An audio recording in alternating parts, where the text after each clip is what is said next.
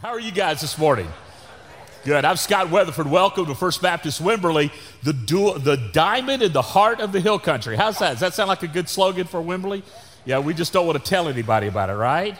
Yeah, because it seems like they've already discovered. Tara and I had the privilege of being in the parade. I can't remember the last time I was in a parade. It was unbelievable, and I think everybody and their dog came to watch the parade. We pulled up, and I said, everybody in Wimberley's in the parade, until I saw the parade route. It was unbelievable. I think, I don't want to scare you, but I think Texas is coming to the hill country. We drove around Dripping Springs yesterday. We drove, of course, around San Marcos and down in New Braunfels, and we just see people after people after people. It just looks like an anthill, which says to me there's a lot of opportunity for Jesus to build lives that honor him. The more folks, the more people can get saved, the more crowded heaven is.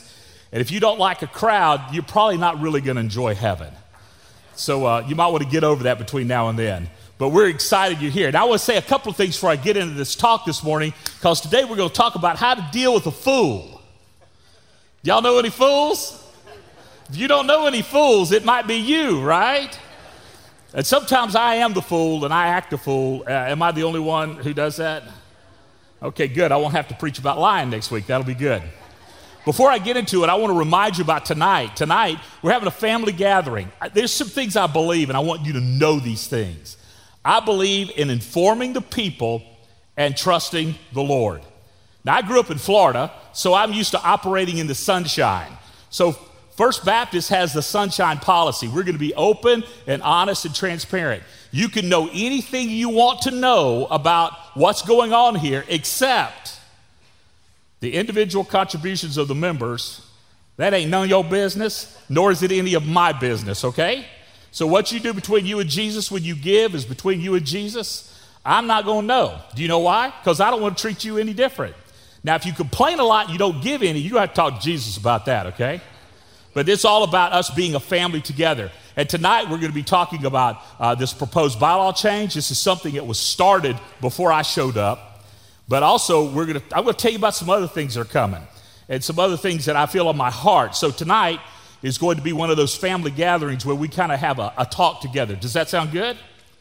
Now, here's another thing. We're going to have ice cream. Everything's better with ice cream. Can I get an amen about that? Yeah, so that's tonight at 5 o'clock. If you're a member, a regular attender, or if you just want to find out what's going on, then you come here. Now, if you're one of those folks that like to watch a church fight, this ain't the church for that. So you can go someplace else, and Dan can give you a list of places you might go in the future, right? Dan, you've been around long enough to you know where all the juicy bits are. So that's coming up. One other thing I want you to put on your mind, actually two other things. The 99 Days of Prayer begins next Sunday. And we'll have a curriculum available. It'll be available in print.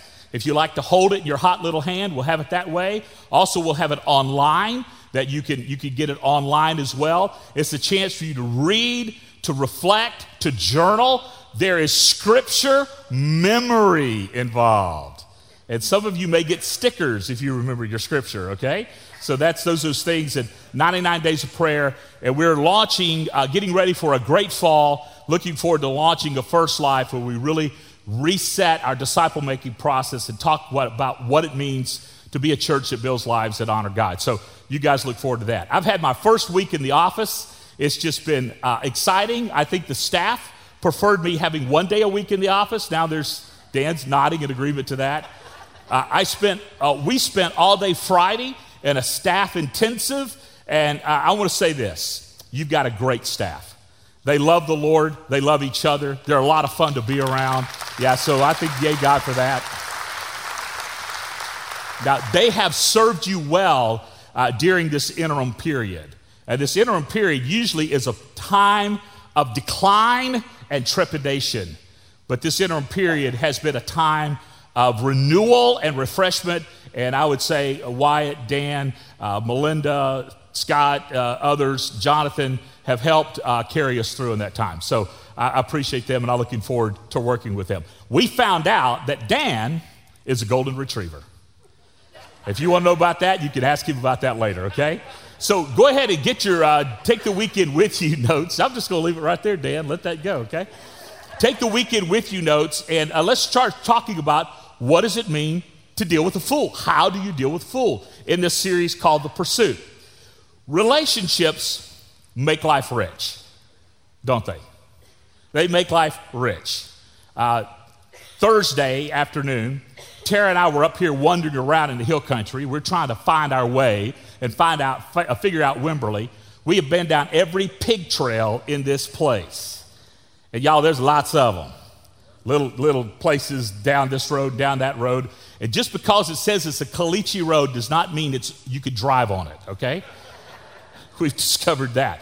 So we got a call from my daughter, and she said, Papa, what are you and Gigi, that's Tara's grandmother name, Gigi, what are y'all doing? And I said, well, we're up here in Wimberley. She says, well, Ivy wants to see Papa Gigi because we're one person. Papa Gigi are one person. And Ivy told me at supper that night that Papa's silly. Some of y'all are agreeing with that, okay. But they said, can you meet us for supper? And then automatically our response is, yes. Yes. Now, when your kids invite you to supper, you know what they're doing? They're inviting you to pay for supper, right? And so we engaged with them, had a great evening with them because relationships make life rich. But also, people bring problems, don't they? And the richness that relationships bring also brings with it people. I heard an evangelist say this once, I'd win the world to Christ if it wasn't for all these people. And it's that framing of what does it mean to deal with people in a loving way. Now, here's a quote. I want you to write this down. God sends difficult people into our lives to make us more loving. To make us more loving. Now, when you see that, you might go, what? That's true. That if we're going to become like Jesus, then we have to learn about the chafing of our character. Most of the things that aggravate me are because I didn't get my way. I didn't get my way.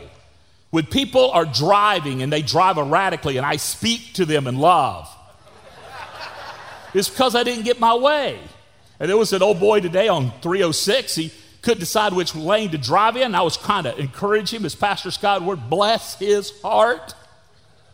And what I felt, I was endangered, but mostly I was just aggravated. And I think about this in my own life and dealing with people. Now, this is a bold statement. It's true. Now, think about this. There's three, and this is very simple. So those of you who are sociologists don't go, oh, it's too simple. Yes, it is. It's simple. But there's three basic kinds of people. There's people who bring life to you. They pour life into you. They replenish you. And when you see them, you're excited. You're hopeful. You see them and you just go, there they are. This is good things. And then there's people in your life that are just kind of neutral. They really don't do anything. You just kind of see them and you might be polite. They're polite back, but they're not bringing anything into your life. And then you have the people that are diminishing, the people that drain life from you.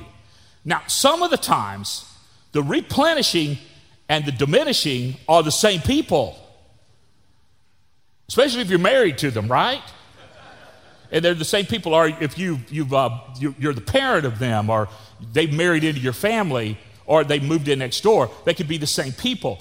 But how do you deal with these folks? How do you deal in love with people that are difficult? People that are replenishing. How do you rejoice in them?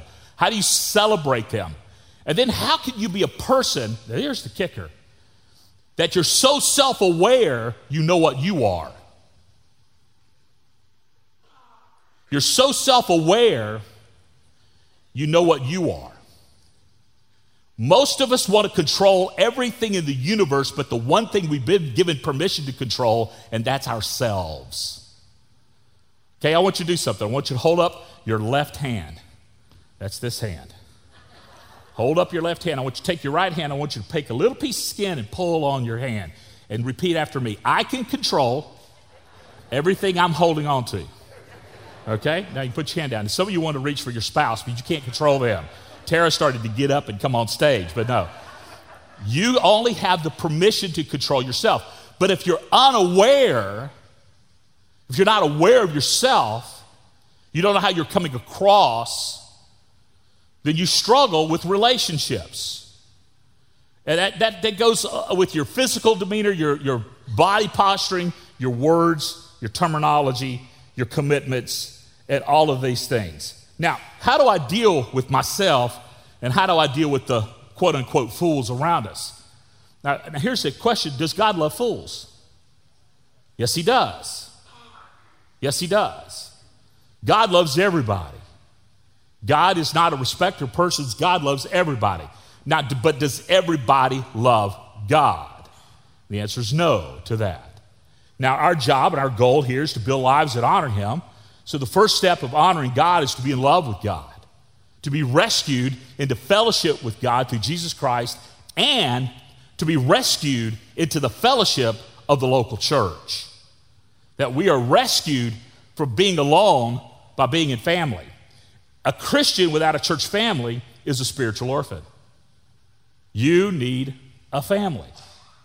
And let's talk more about this. Okay, let me tell you a story about King David. Now, we're in this series called The Pursuit, and we're looking at King David and his mighty men and how they live face to face with God. And in 1 Samuel chapter 25, there's a great account, a historical account about King David and a guy named Nabal. Nabal, not Nabal, but Nabal. Now, Nabal, his name in Hebrew means fool. His mama named him Fool. She must have had a bad day that day of delivery. Or she might have named him after his daddy. You just don't ever know. Her pet name for his daddy.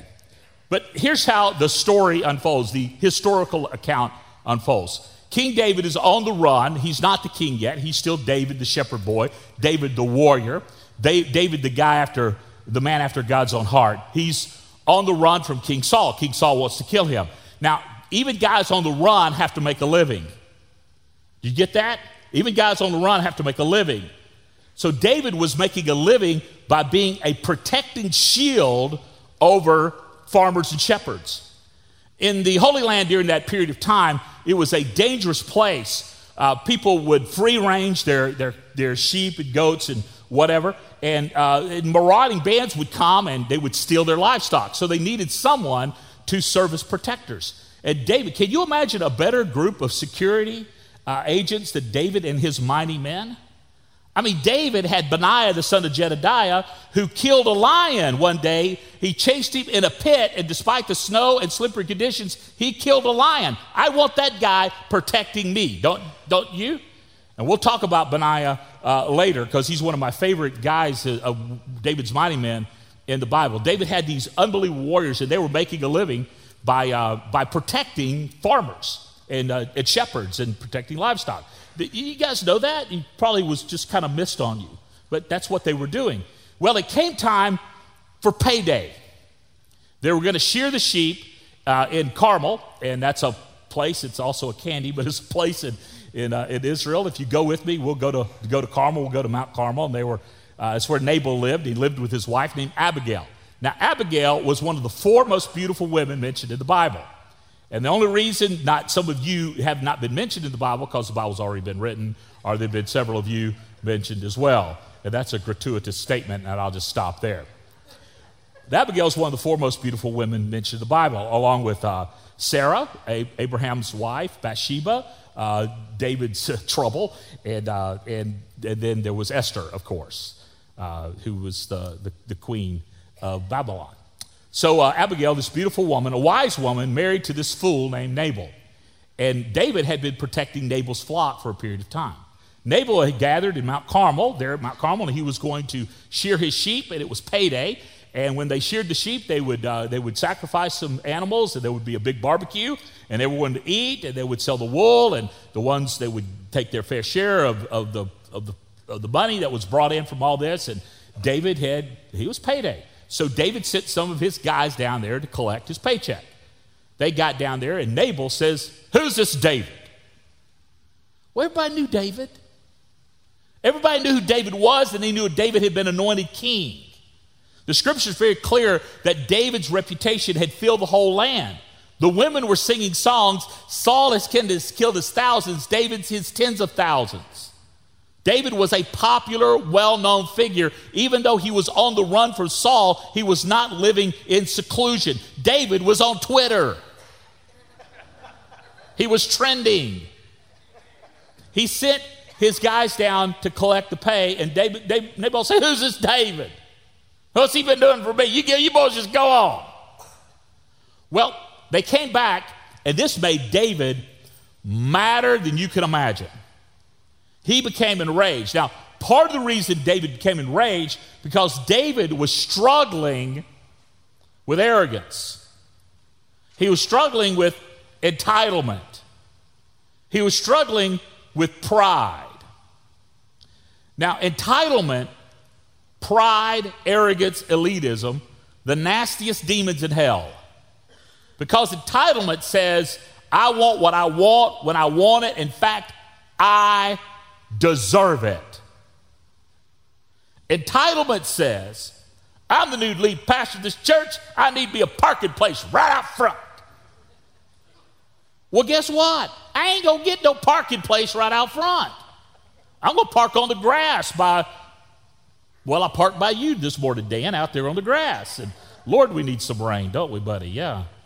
And so it's entitlement and arrogance. And the word got back to David. David got enraged. He said, we'll show Nabal who this David is. You boys saddle up. We're going down there. We're going to kill every one of them. I mean, he got mad enough where he's going to kill everybody. Now, do you think it's good for the future king's reputation knowing that he has wiped out a whole bunch of his own people? This was a publicity nightmare. This was a destructive thing. This was David has lost his mind. He was mad. And this is what mad does, what a rage does. Rage clouds your judgment. And it's dangerous. And so David loads up the horses and the ponies, and they're going down, the camels and whatever. They're going to go down and they're going to kill Nabal and everybody with Nabal. Abigail, Nabal's wife, hears what has happened. She hears that Nabal was dismissive of David's men. She goes, "Oh, stupid Nabal. He's such a fool."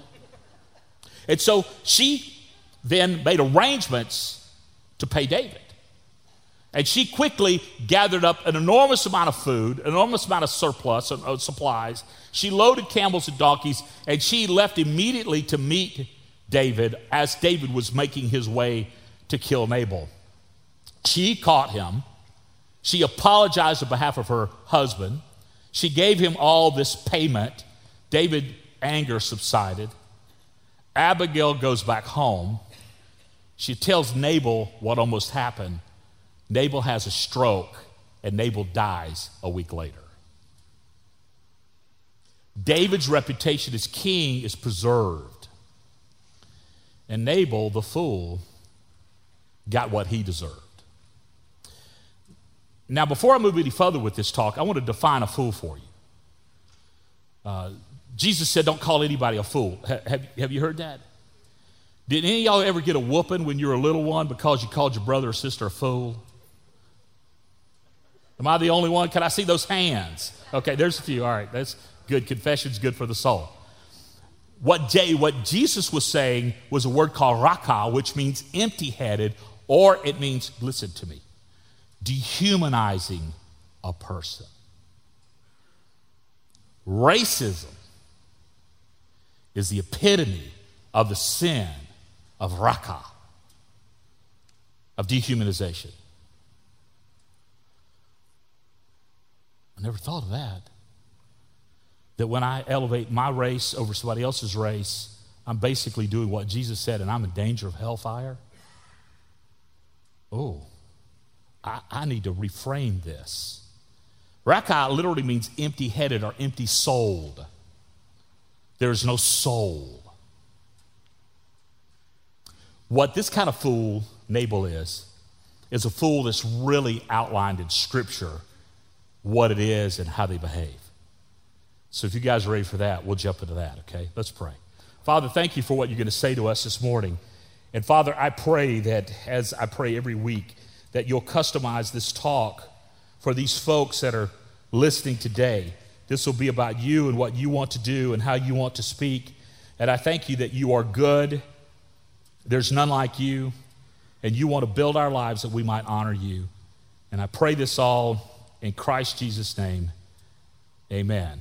Now turn to your neighbor and say to them, leave me alone. I need to hear this talk. Will you do that? Don't be a fool, all right? So what are the marks of a fool? Well, we've got to look at the Proverbs. The Proverbs, 31 Proverbs. The Proverbs a day will keep the devil away. 31 Proverbs in Scripture. And King Solomon, the wisest man who ever lived, compiled most of the Proverbs. And this is what he said. This is in Proverbs 1. If you want to turn with me, Proverbs, you can do that. Also, it's on the screen in front of you. Proverbs 1, 20 through 25. Wisdom shouts in the streets. She cries out in the public square. She calls to the crowd along the main street, to those gathered in front of the city gate. Now, I want y'all to look at this. What the writer of Proverbs is using classic Hebrew logic. He's lining things up to say this. If he was texting, he said, wisdom's everywhere, y'all. But he's not. He's Hebrew, so I had to stretch it out, okay? How long, you simpletons, will you insist on being simple-minded? How long will you mockers relish your mocking? How long will you fools hate knowledge? Come and listen to my counsel. I'll share my heart with you and make you wise. I called you so often, but you won't come. I reached out to you, but you paid no attention. You ignored my advice and rejected my correction I offered. Now, if you look at that, you'll see the definition of a fool. Here it is. First of all, they reject God. I think it's Psalm 14:1 says, the fool has said in his heart, there is no God. The next time you encounter somebody who says they're atheistic, whisper that into your heart. And not saying they're empty-headed, raka, or dehumanized, but they put themselves in a position of complete ignorance. I want to say this to you. I don't believe in atheists. That's kind of funny if you think about it, right? Because the absence of God, well, it takes more faith to believe in the absence of God than to believe in the presence of God. And it's a rejection of God. And then there's an arrogance. Arrogance says, I'm better than you. I don't need what you got. And can you identify arrogance? Can you identify arrogance? I'm an expert on arrogance. Do you know why? Because I'm arrogant. It takes one to know one. I know some of you are going, oh, our new pastor is arrogant. You ain't figured that out a long time ago. You slow. That's all I say. You're slow. Dan, you're laughing way too loud over there, buddy. Okay. But then there's a mocking. Sarcasm is often the expression of arrogance. I hear people say, well, sarcasm's our love language. No, it's not. Now, is sarcasm or picking or teasing, which is a southern way of expressing love truly, because when we're familiar, we tease people. Somebody told me today that I had on bowling shoes. Can you imagine? I won't mention any names, but they're sitting like right in there. But that's good-natured ribbing, I hope. I think it's just fashion jealousy. That's what I think. But it's mocking. Now, think of there's good-natured, fun-loving. We're going to poke at the preacher, which is awesome. I love that. But then there's mocking. And mocking is dehumanizing and demeaning. And a fool is a mocker. And it's what Solomon writes here. There's an entitlement. I called you, but you won't come. Why? Because you think you're better than me. You're entitled. You know more. You know everything. Some of us should say the teenagers should run the world because they know everything, right? Yeah, and the fact the older I get, the more I realize I don't know. And here's another mark of a fool. They're unreachable. I called you, but you won't come. And they're unteachable. I try to instruct you, but you won't listen. When you become unreachable and unteachable, you're really on danger of being a fool. A fool. I was gathered a couple of weeks ago, White and I, and Melinda and Pat and Tara. We were at Saddleback Church, and we had gathered there to learn. Why? Because leaders are learners. We gathered there because we wanted to be teachable. Do you know you can learn from everybody? Did you know that? You can learn from the critters. You can learn from the deer and the squirrels and the foxes and the rabbits. You can learn from them. And if you have a teachable spirit, God is going to honor that teachable spirit by giving you wisdom. Now, Solomon uses the personification of wisdom, and he invites you. He says, come and learn, because knowledge is meant to build your life, not to fill your head. Can I say that again? Knowledge is meant to build your life and not just fill your head. I'm going to say this, and I want you to get it right, because some of you, it's going to disturb you. Biblical knowledge without application is trivia. Shall I say that again? Biblical knowledge without applying it to our lives is trivial. Would you agree with that? I don't want to just know God's word. I want to live God's word.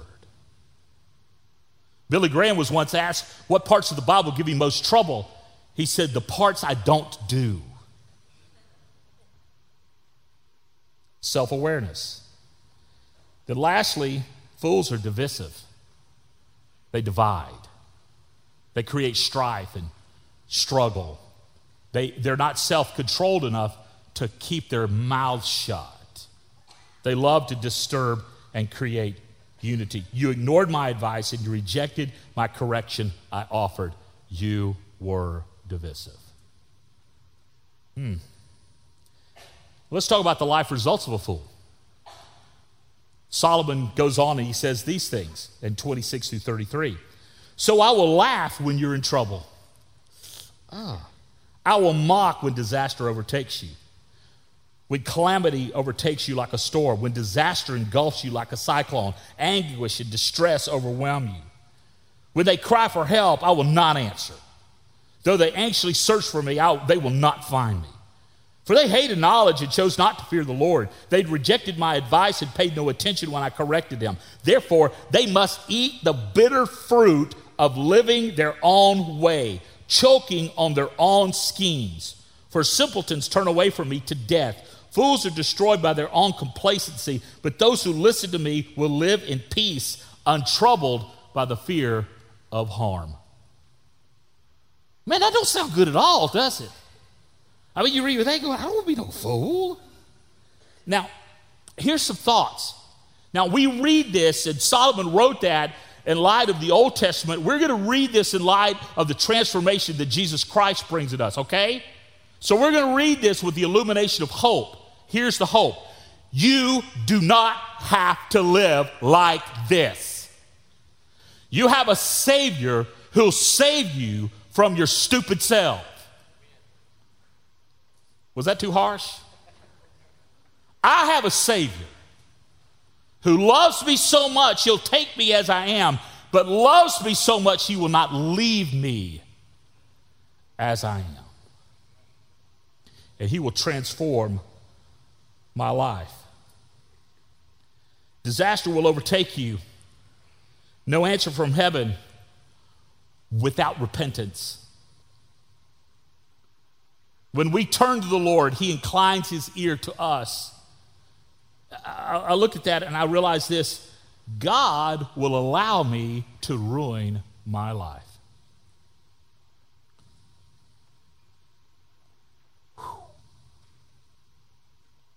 God will allow me to ruin my life.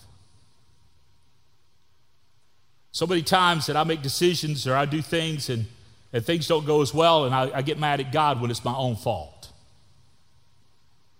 And repentance means I'm going to accept the fact that I am responsible. A fool will live an anxious life. They'll be suspicious, and everyone around them will be a suspect. Do you know anybody like that? They're suspicious of everybody. and everybody is suspect. And they live in anxious calamity. Even when good things happen, they're waiting for the other shoe to fall. You eat the bitter fruit of living your own way. I saw that passage, that phrase, and I thought, man, that's interesting. Eat the bitter fruit of living your own way. What in the world does that mean? Well, I will tell you what it means. Let's go back to the Garden of Eden. And what fruit did Adam and the woman eat that day in the garden? The bitter fruit of wanting what they wanted when they wanted. They wanted to, and actually Satan told them the oldest lie in the word, you will be a god. You will be a god. In the essence of being a fool, you say, there is no God, and I am God. I am God. You make a lousy God. Look at your neighbor right now and just say, you make a lousy God. Do you know why you do? You don't know enough. You can't be everywhere at once. You ain't going to live long enough. You're a lousy God.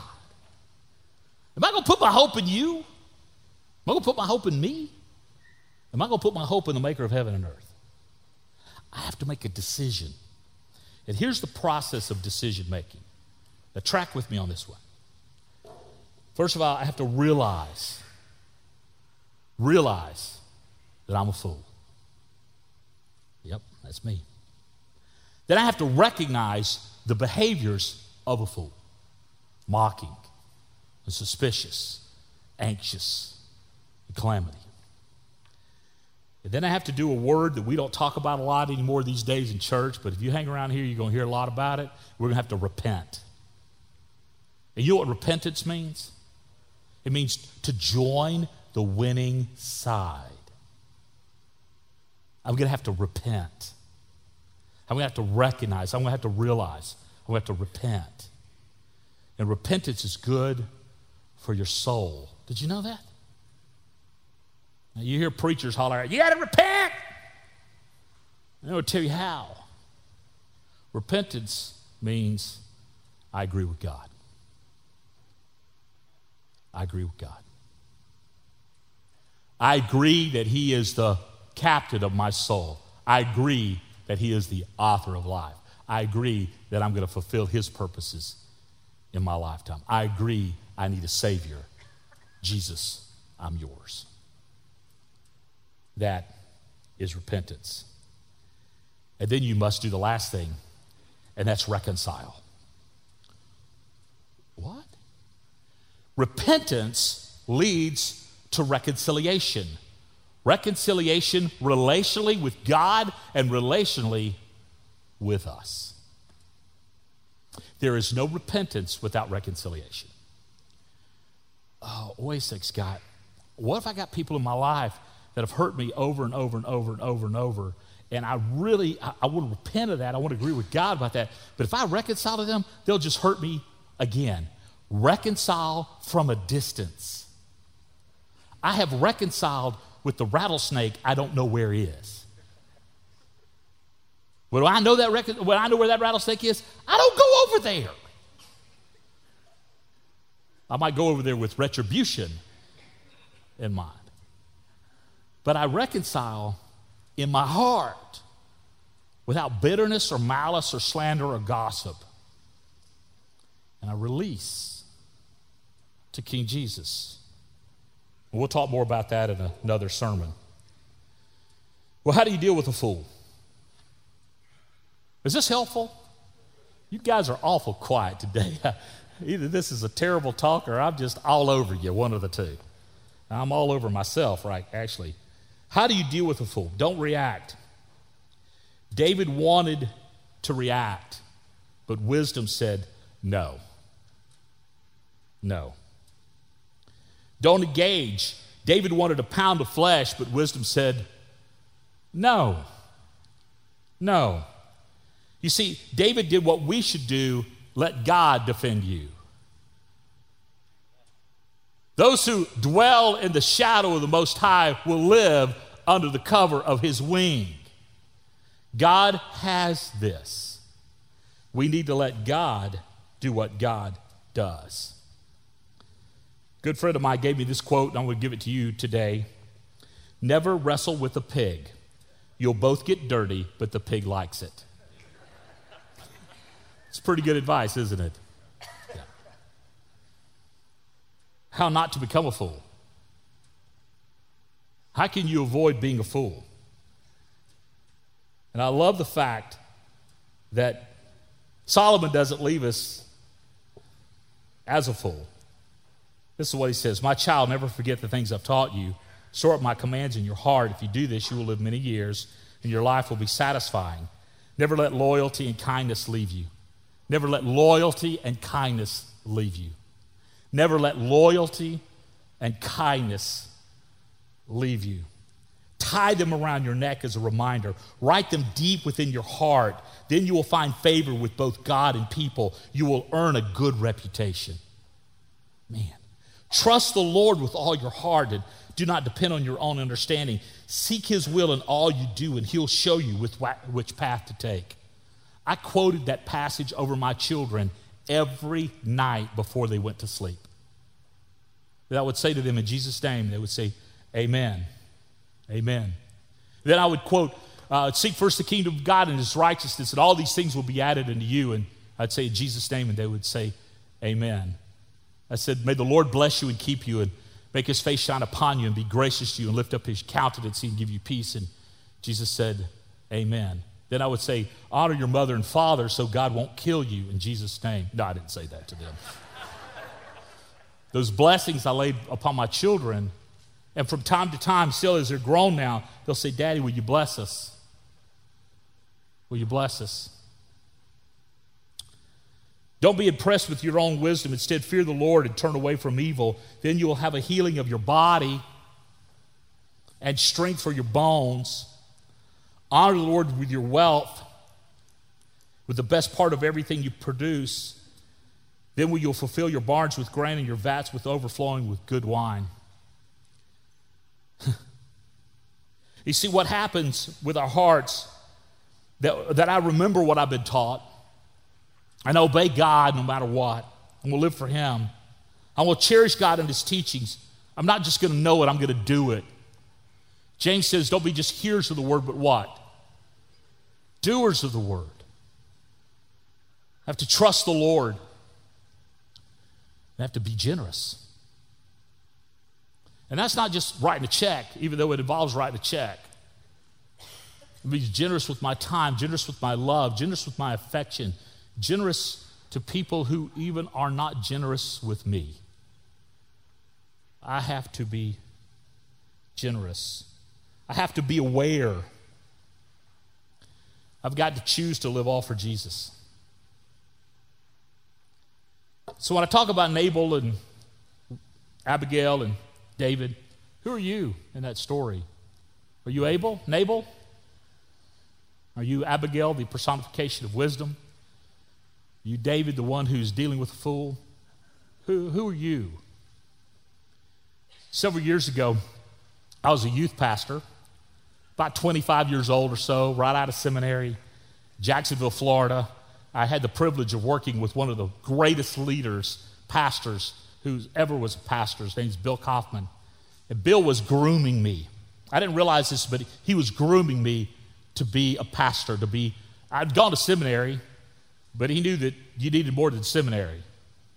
He was grooming me, and I was doing everything. I was music and youth and janitor and counselor, and I was doing everything. It was one of those jobs. And we had this young man, he joined our church, and I had about 100-voice choir, and it doesn't matter how big your choir is, some voices you just can't cover up, Dan, right? And this young man joined our choir, and I would not tell you his real name. His name was Jim. We're going to call him Jim. And Jim was, special needs. I think that's the word we use now. And he was sweet as he could be, but he was loud. And he sang off pitch. And he joined the choir. And so trying to place him in a strategic place, finally in the baptistry behind the closed door was the best place for him. But, he was sweet, and then some reason he just loved me, so he was like in my office all the time. He would call my house all the time. He was just a nuisance, And he was always wanting something and always just a nuisance, and it was just wearing me thin. And till one day he showed up at our office and he'd been beat up. I mean, he was in bad shape. So I took him to the hospital and got him stitched up and came back and found out that his roommates had beat him up. And I said, Jim, you can't live like this. And he moved to Jacksonville from South Florida. His family had sent him up to a place that was specialized in helping these folks, special needs folks, find their way in life. And he was not doing it. I said, you need to go home to your family. And I was pretty harsh. In fact, I was real harsh. I went and told our pastor, and the pastor says, take him down, get him a bus ticket, let's call his sister, and let's get him back to his family so he could be safe. And I said, well, I ain't got time to do this. I got this and this and this and this and this. You got me doing everything in church. He looked at me and says, I'm your pastor. You take him down to the bus station. Yes, sir. And what I didn't know was Bill was teaching me to be a servant. I got him in my little truck, and why is it the bus station in big towns are always at a place where you have to shoot your way in and shoot your way out? Just the way it is. We get down there, and my little friend, he talks to everybody. I mean, it's like they blow a trumpet, and he comes in, and he talks to everybody. He's so friendly.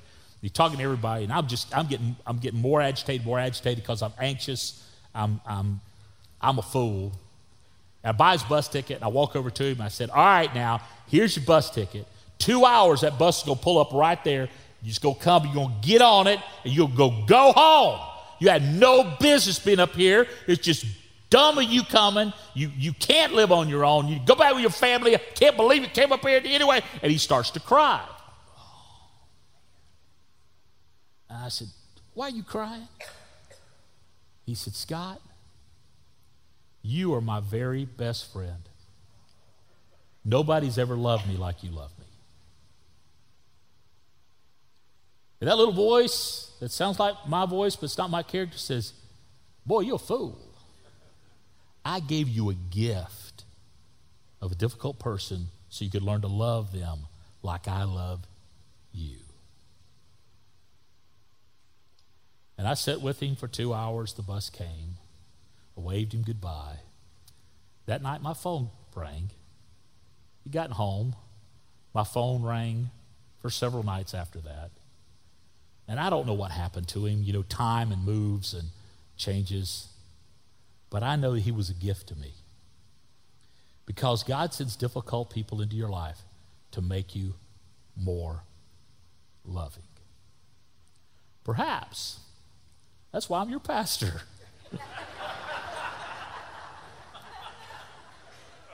To make you more loving. Deal with the fool of you. Recognize, realize, repent, and then reconcile.